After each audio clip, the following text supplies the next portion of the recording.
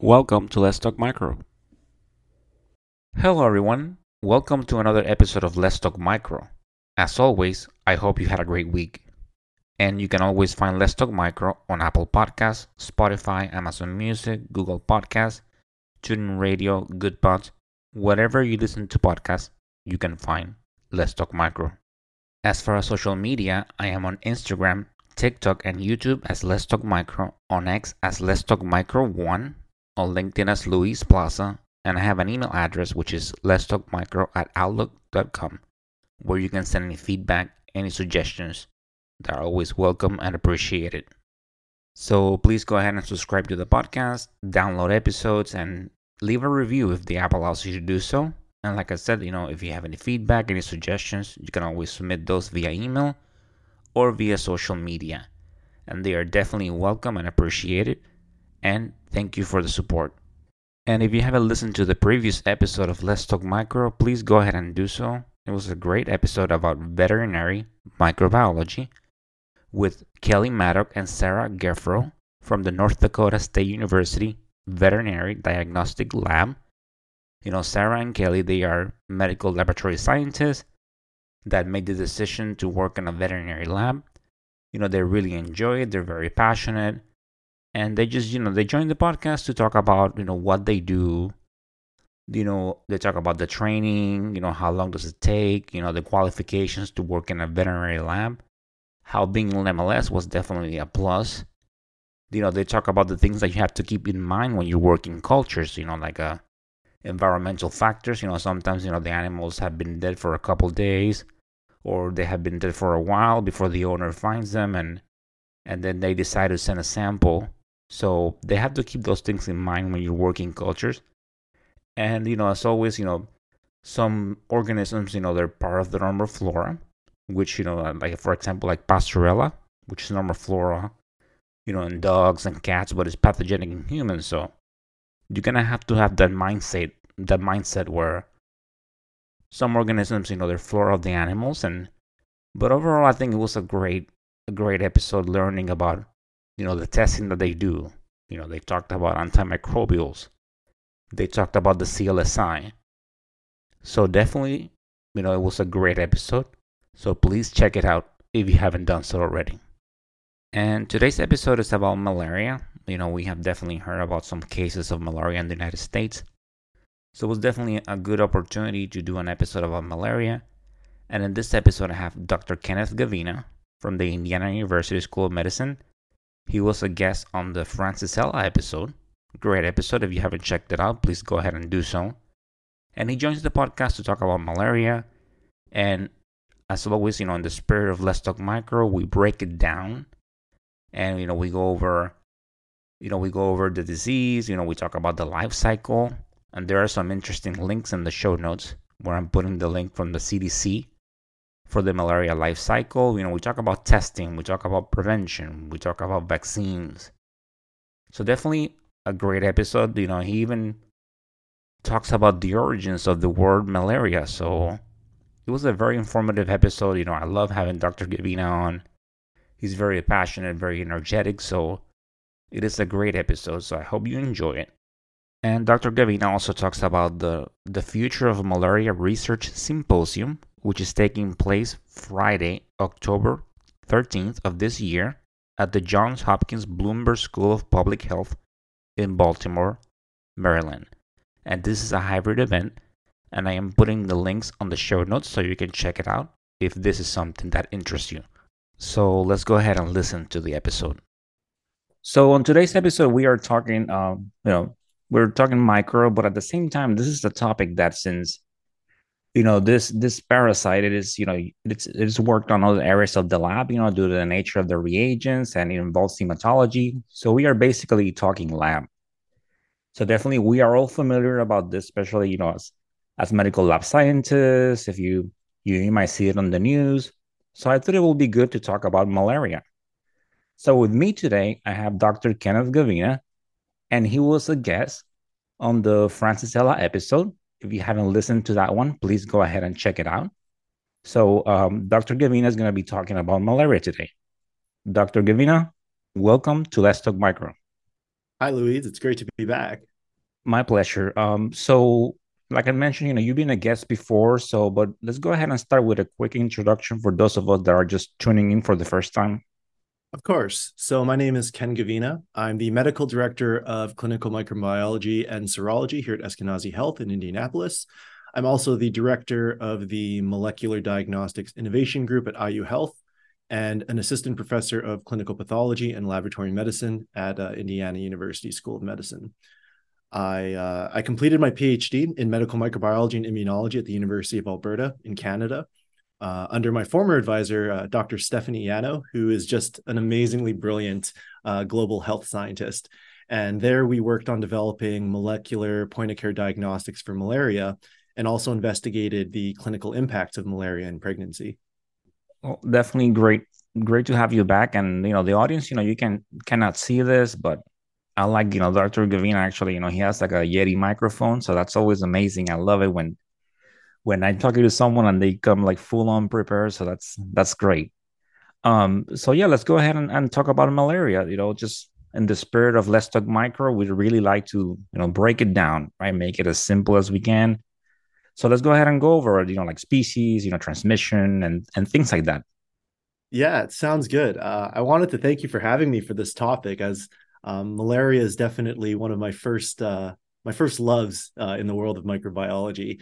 And to try and get some of our listeners as excited about it as I am, I thought I'd start with some fun facts, maybe about malaria. And the first one that kind of comes to mind is that it's actually one of the oldest diseases known to mankind.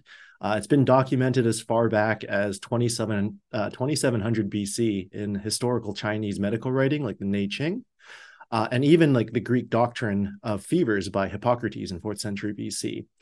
In fact, the name malaria itself actually originates from 18th century Italian, the words mala and aria, which directly translates to bad air. So this is something that they proposed before they obviously knew it was a vector-borne disease. But malaria is it's caused by the protozoan parasite Plasmodium genus. There are hundreds of species in the genus, but really there are five main players in regards to human infections. And these five species are Plasmodium falciparum, Vivax, Ovale, Malariae, and Knowlesi. There are a couple other lesser known Plasmodium species that are mostly zoonotic, and there's been some spillover events. So, one that's happened fairly recently in the last few years is one known as Plasmodium simium, which is highly related to Plasmodium vivax. And Plasmodium simium is known for infecting New World monkeys in Brazil. So I thought that's just a cool little tidbit that I'd share as well. Talking about the transmission, so as most of us are probably well aware, that malaria is a vector-borne disease, and it's transmitted by the female Anopheles mosquito.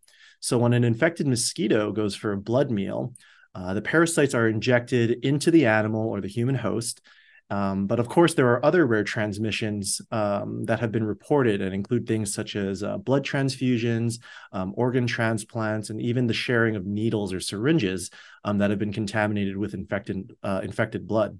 Another transmission route is congenital, which, spoiler alert, we may talk about a little bit more later in this episode.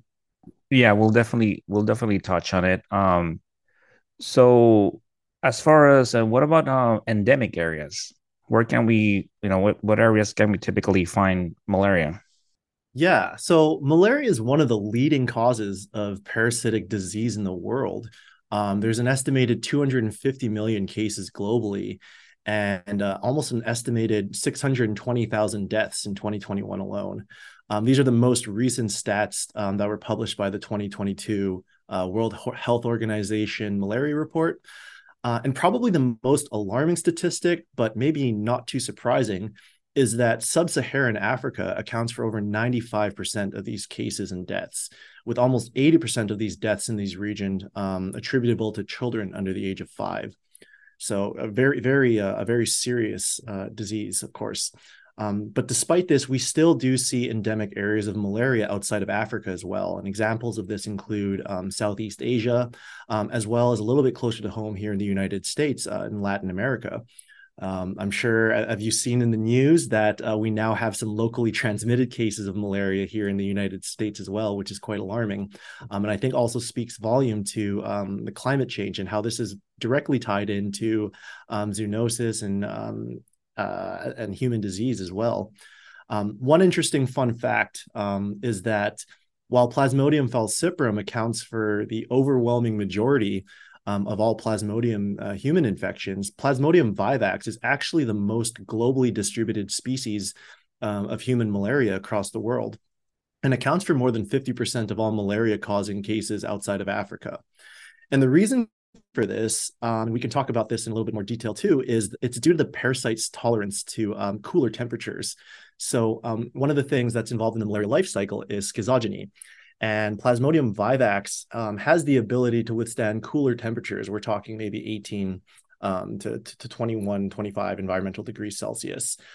So we see it a lot more prevalent in temperate climates compared to Plasmodium falciparum. Thank you for that, and I like thank you for the trivia as well. I think that's something that right that an educator has, that when you're talking about something, you like to provide as much information as you can, and I'm sure the audience and I do, we appreciate it. So, we can definitely, and for the listeners, I will put the CDC, Center for Disease Control and Prevention. They have a great visuals about the cycle of the malaria, and I'm definitely going to put the link there on the show notes. But let's go ahead and talk about it. Can you talk a little bit about the life cycle? Of course. So I'm glad that you mentioned the CDC reference for the malaria life cycle link. I'm sure all of our listeners have seen it on the website or in a textbook or some other place. And I think we can all agree that it initially it is quite intimidating. It is a quite complex life cycle, albeit I think it's also a very beautiful life cycle to look at too when you understand what's going on. To simplify it, the way I like to think of the malaria life cycle is I like to think of it as two different stages containing three different cycles. So you have your human or the asexual stage of the parasite, which contains two different cycles, the pre-erythrocytic cycle and the erythrocytic cycle. And then you have the mosquito or the sexual stage, and this contains the sporogonic cycle of the parasite. So if we kind of start of how the infection begins as like the beginning of our life cycle, we start with our hungry infected Anopheles mosquito. And you have these formed sporozoites that are within the salivary glands of the mosquito. They get injected into the host whenever the mosquito goes for a blood meal. And we're talking about a few hundred sporozoites every time it feeds. So this is the start of the pre-erythrocytic cycle. And these sporozoites, they break through the endothelial barrier, entering the bloodstream, and then they eventually migrate their way towards the liver to infect hepatocytes. Within the hepatocyte in the liver, the parasite undergoes nuclear replication, eventually forming a mature liver schizont. And in the case of falciparum, this can take anywhere between a period of 5 to 7 days and result in schizonts that contain several thousand myrizoites. And these myrizoites are individual budded parasite cells. It's worth noting, though, that during this pre-erythrocytic cycle, patients are generally asymptomatic. And even more important, worth mentioning, is that not all sporozoites that enter the hepatic cell will immediately become a liver stage schizont. In the case of Plasmodium vivax and Plasmodium ovale, an alternative developmental pathway are the formation of these parasite forms known as hypnozoites. What's really interesting about these hypnozoites is that they can remain dormant for several weeks, months, or even years before reactivating and becoming schizonts. And the mechanism behind the development into dormancy or the activation of them is not really well understood. I've seen a case where we had a patient who presented to the emergency department with suspicion of influenza. This was in January at the time, but ended up being diagnosed with Plasmodium vivax. And the patient hadn't left the country in over 8 months. So it was a particularly fascinating case that we came across. But kind of going back to the life cycle, you now have these liver schizonts which rupture. And when they rupture, they release these several myrizoites into the bloodstream. And then the parasites go on to infect red blood cells. So this is the start of that second cycle, the erythrocytic cycle. And it's at this point we start to see many of the classical symptoms of malaria, such as fevers, chills, and night sweats. Once the myrizoites are in the red blood cells, They once again undergo asexual development, starting as an immature trophozoite, or as what many of us refer to known as the ring stage parasite. And as the parasite continues to feed off the hemoglobin and grow, it further develops into a mature trophozoite and then eventually becomes a schizont, which, depending on the species of Plasmodium, can look very different and can contain anywhere between 8 to 32 individual merozoite buds. So when these infected red blood cells lyse, the merozoites are then released back into the bloodstream, allowing for infection of new red blood cells, and then the erythrocytic cycle continues. Um, One thing that's worth noting is that a subset of these parasites will cease asexual reproduction and instead will then differentiate into the sexual stage of the parasite, known as the gametocyte. You can have male and female gametocytes, and these gametocytes act as a means of continuing the parasite life cycle, as they can be picked up by another female Anopheles mosquito when that mosquito goes for a blood meal. And then they further undergo development in the midgut of the mosquito, eventually becoming a sporozoite containing oocyst in the salivary gland of the mosquito. And then you had the cycle beautifully starting all over again. Wow, that's fascinating. And as you were talking about that case, and it makes me think. So they came with a suspecting maybe like flu, and then you go through your standard laboratories and maybe get like get a CBC, and then you're doing a differential, and it's like, wait a minute, it's like, is this malaria here? So it's always amazing the things that we see, and how sometimes we can be surprised, right? It's yeah, it's amazing. It was particularly odd, again, because not only was it in the middle of January when we encountered this patient, but this was also kind of in the prairies in Canada. So you can imagine, January in Canada, malaria isn't exactly going to be at the top of your list for differential for fevers. Wow, indeed. Um, okay, so you talked a little bit sometimes, about patients, at some stage symptomatic. So can we talk about symptoms, and what diseases, what do you see with malaria? Yeah, of course.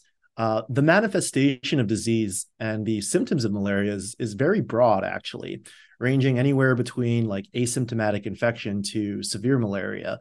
And severe malaria can include multiple organ failure. You can see cases of cerebral malaria, and in the worst case scenario, even death. So, based on the life cycle that I described, you can probably figure out that many of these clinical symptoms of malaria are due to the destruction of red blood cells.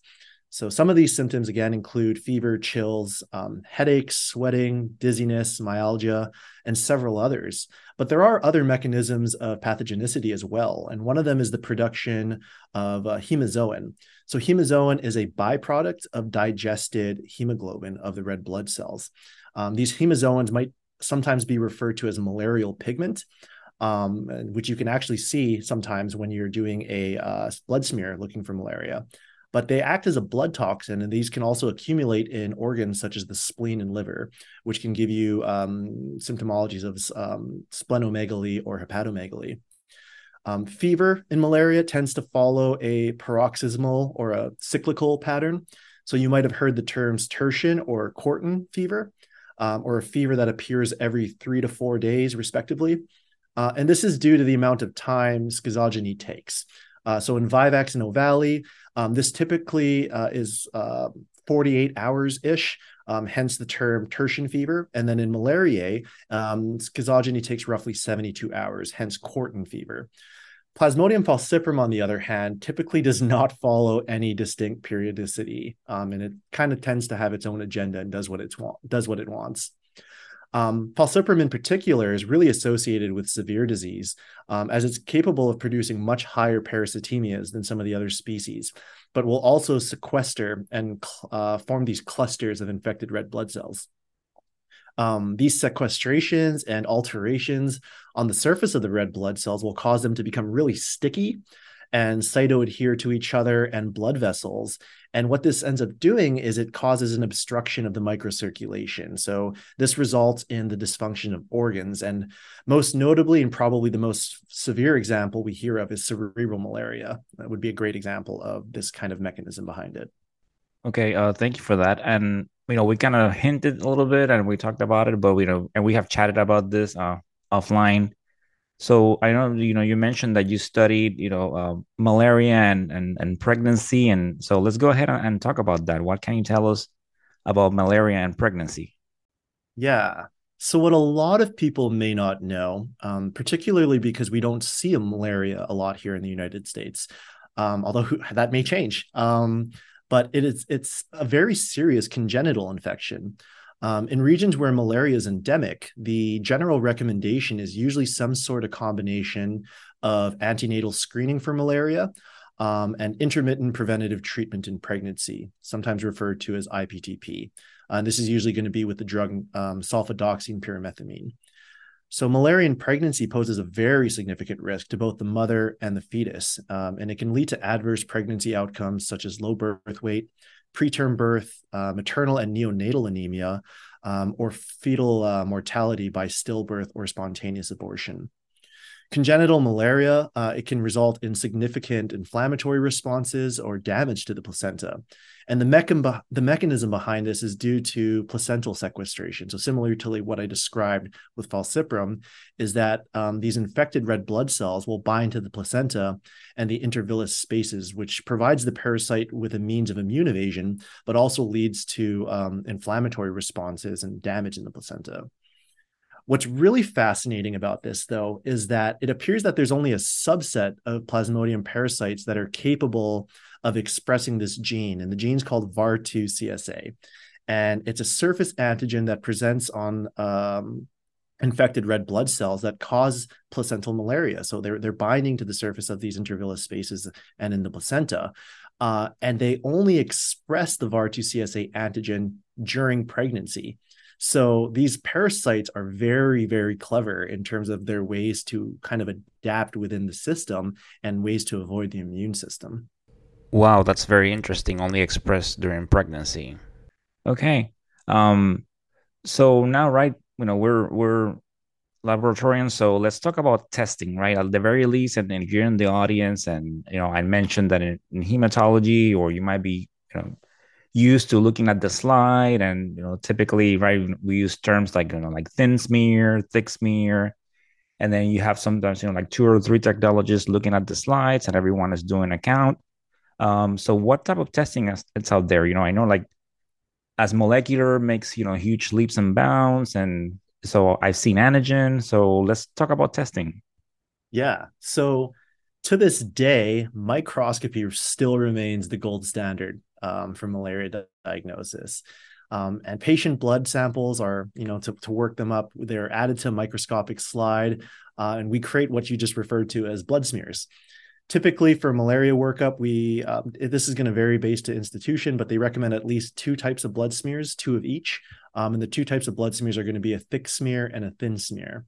So a thick smear, you essentially add your blood to the middle, and then you can use like an applicator stick or the corner of another slide to create a small circular area, usually 1 to 2 centimeters in diameter.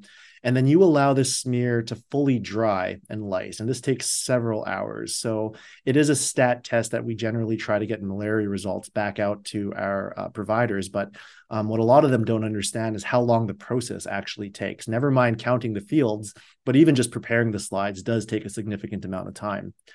Once you have that completely dried slide, you then would stain it using a GIMSA, right, or field stain.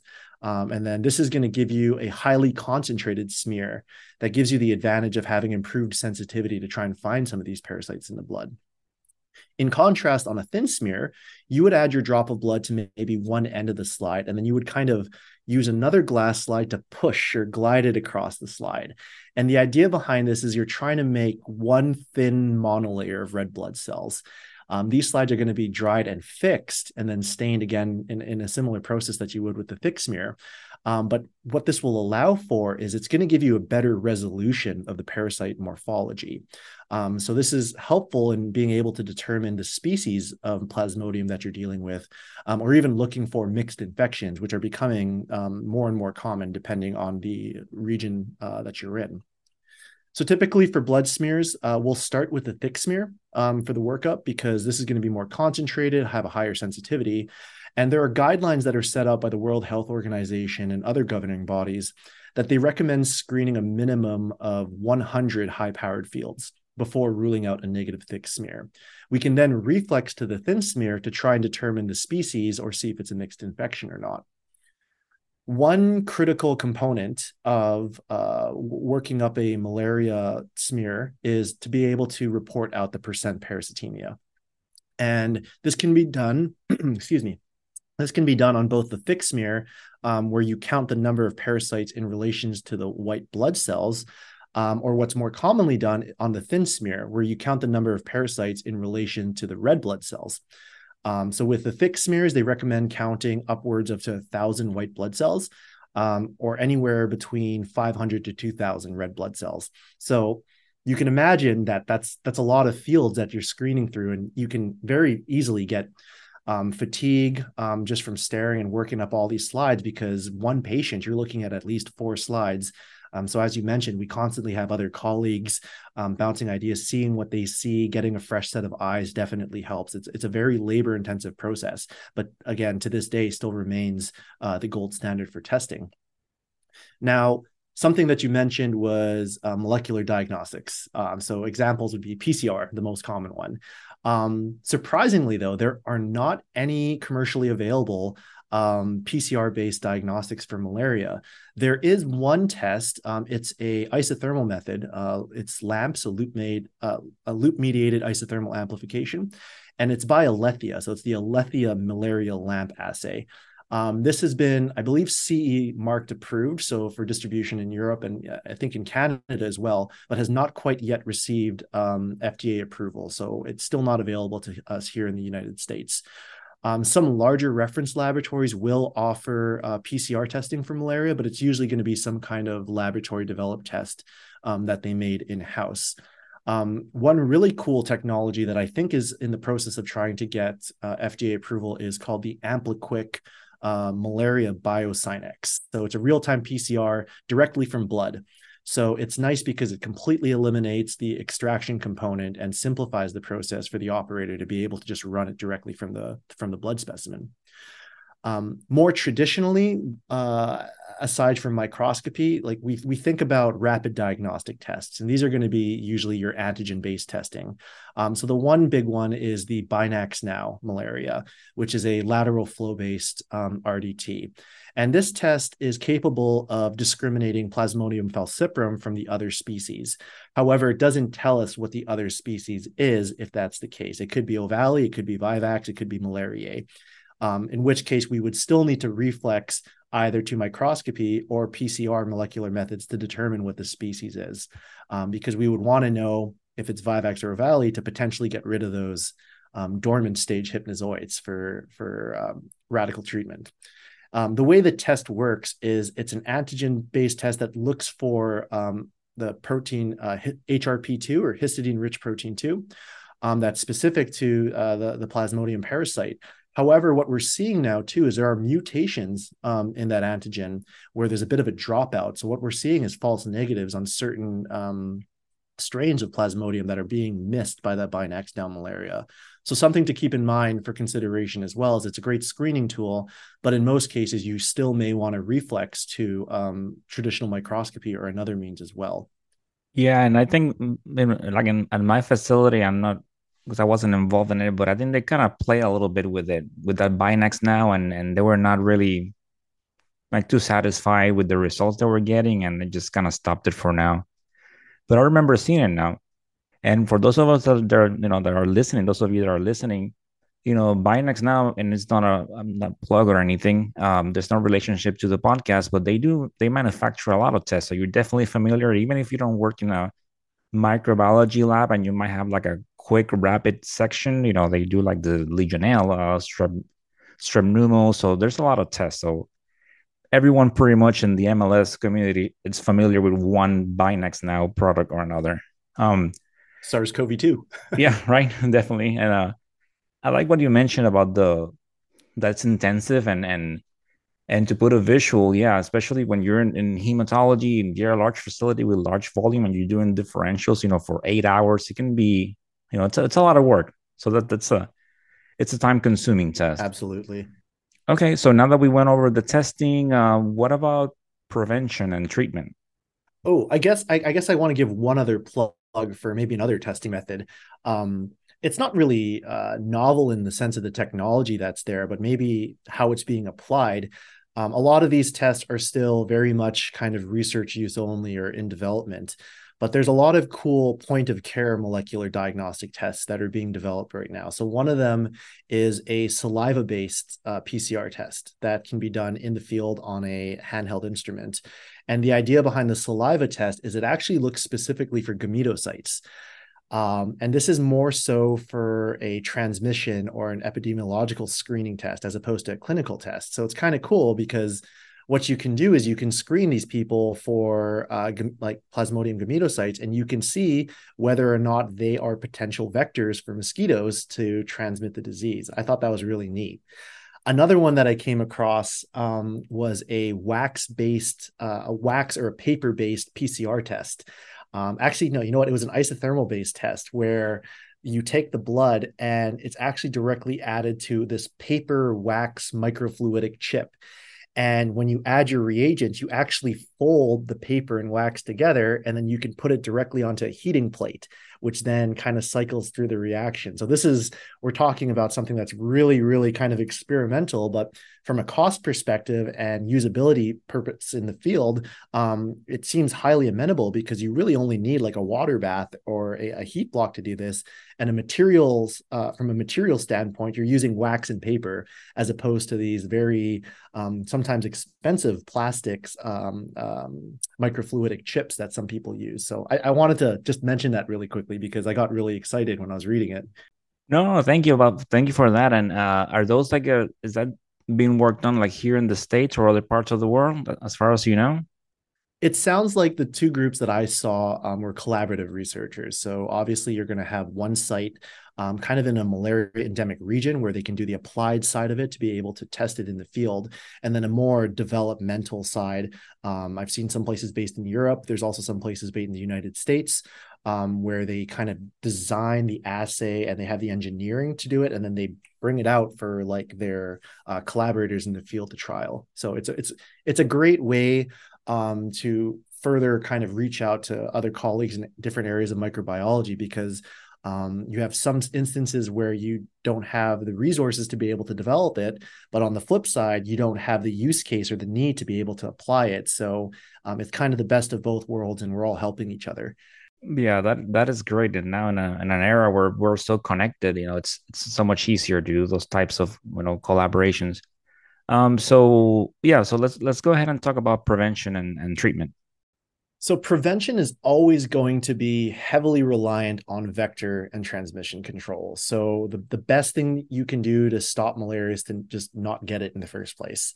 So this will typically be vector control. So the use of bed nets is probably the single most effective form of trying to prevent malaria transmission. So insecticide treated bed nets, the use of DDT or DEET or other insecticides. However, that's becoming a less efficient method as well because not only are the parasites evolving and adapting, but the mosquitoes are evolving and adapting. So we're starting to see mosquitoes that are becoming resistant to certain and commercial insecticides that we use as well. So it's typically going to be some kind of combination of multiple interventions to try and prevent malaria. As far as treatment goes, oral chloroquine or hydroxychloroquine are often an effective treatment for plasmodium infections, but only when they're not chloroquine resistant. And we're seeing a huge increase in the prevalence of chloroquine resistant plasmodium infections. So, in cases when they are chloroquine resistant, there are a couple options that we do have. The preferred option is artemether lumefantrine. A second one is a commercial drug known as Malarone. So this is a tovaquone proguanil. And then you can also use combination therapies like quinine and a tetracycline, like doxycycline. I'll plug in another fun fact for this is that quinine, you can actually find it in one of you're probably at your local bar in a beverage of tonic water. So tonic water does contain quinine in it. So I actually my advisor when I finished my PhD, she bought me a shirt that said gin and tonic because malaria is everywhere. And I still wear that shirt quite regularly. That's great. Yeah, that is the a fact that I remember reading about that about the gin and tonic and the tonic water. Um so as far as any vaccines that you know of. Yeah. So with the tonic water though, you would have to drink liters of it to reach therapeutic levels. So you would either have a really good night or a really bad night to reach therapeutic levels through gin and tonics. For vaccines, now malaria elimination and vaccine development has been a major challenge for public health and healthcare for decades. There's been over 100 different registered malaria vaccine clinical trials since 2000 alone. I know that probably pales into comparison to some of the vaccine trials that have been done recently with SARS-CoV-2. But malaria is a completely different animal. It's a lot more complex to try and create a vaccine to target because there's so many different stages in the life cycle to target. It's a lot more complex of an organism. A lot of great ideas have been tried, but have failed and failed spectacularly. But we've learned a lot from them.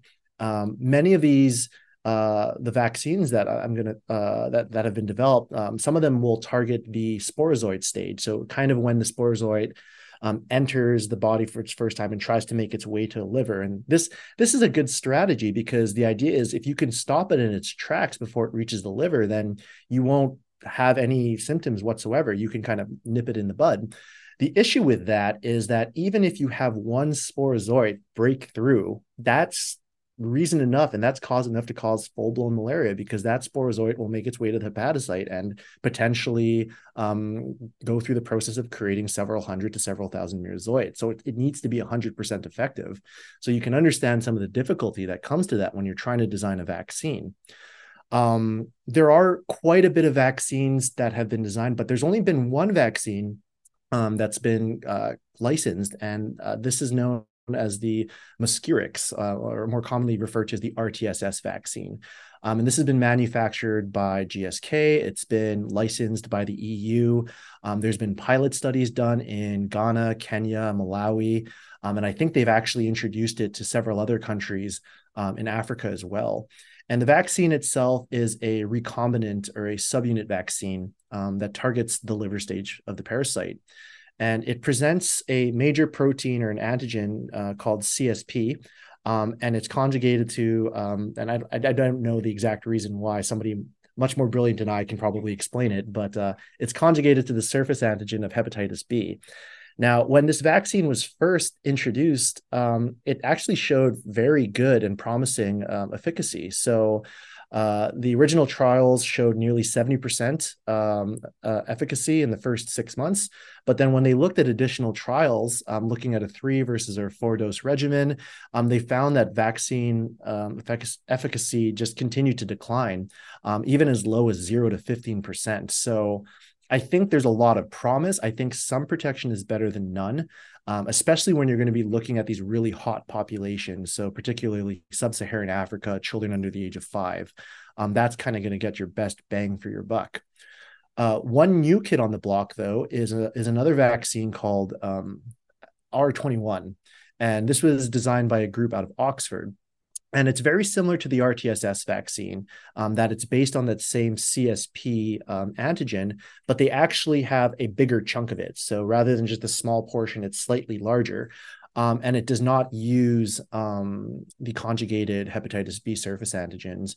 But it's shown, initial trials and studies have shown 77% vaccine efficacy over 12 months. So this is very exciting news as well. And I think the World Health Organization is really trying to get this as part of the pilot program to get it started and distributed in Africa. So a lot of good stuff coming, a lot of promising stuff. Yeah, indeed, sounds like it. So yeah, stay tuned. So is there anything else that you want to add? I know that, and before we gonna come to a close, I know that you wanted to talk about this, and on behalf of the audience, we thank you for doing this and taking the time and just taking some of your time and talking about this. I think it's been great, very informational. Sometimes with malaria we touch on it in school and maybe some of us might not, work with it again. So I think this has been great. But is there anything else that you want to add? Yeah, I think the first one is there are 2 points, I guess. And I guess the first one is to kind of really reiterate that how much like global environmental change is impacting healthcare.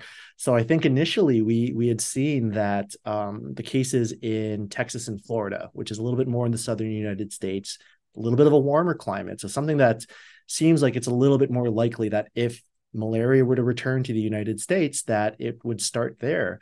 But then the fact that the state of Maryland had just recently reported a case of Plasmodium 2, and they actually released a HAN yesterday saying that the species was Falciparum, not Vivax. So this kind of goes against the usual consensus that, yeah, Vivax stays in the cooler temperate climates. Falciparum tends to stay in tropical hot climates. Well, we have Falciparum in Maryland. And I don't know how many people fly to Maryland for their tropical weather, but it's here, it's among us. So I think that's a very serious thing for us to be aware of. And we very well may in the future be seeing these increased sporadic cases in local transmission of malaria, where we also may need to begin implementing prevention and intervention strategies again within the United States. And I think the second point I wanted to bring, and as a disclosure, I have no direct involvement or affiliations with them, but anyone who might be interested, Johns Hopkins University, they hold a Future of Malaria Research Symposium every year. And this year it falls on Friday, October 13th. So if you're into spooky things or superstition, take that for what you will. But it's a hybrid conference, and that means that you can attend it both virtually or in person if you're in Baltimore, and it's free. So if malaria or the research in malaria or kind of what's going on in malaria is an area of interest to you, I'd highly encourage you to check it out. I've attended it many years ago when I was still a trainee, and it was fantastic. It's actually hosted by the trainees. So they really do it just for the love and like the promotion of science. So I can give you the link for that, Louise, if you wanted to share it in the podcast as well. Yes, please do, and I'll go ahead and put it on the show notes along with the link to the CDC, so everyone can have that nice visual to the life cycle.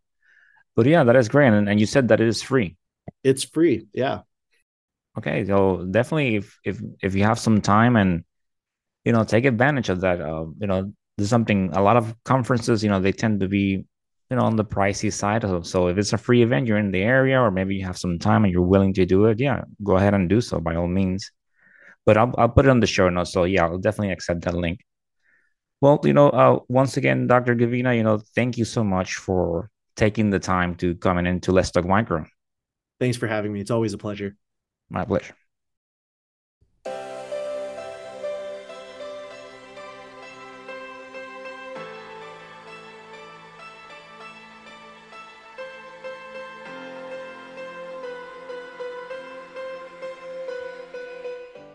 And that, my dear audience, it's the end of this episode. I hope you enjoy learning about malaria. As always, I enjoy sharing this information with you. As always, thank you for the support. Please continue downloading episodes. I appreciate it. And if you have any feedback, any suggestions, those are definitely welcome. Very important, continue bringing that passion to what you do. It's so important. We do such great work. And stay tuned. Great things coming your way. So, as always, stay motivated, stay safe, and of course, continue talking micro. Until the next time. Bye.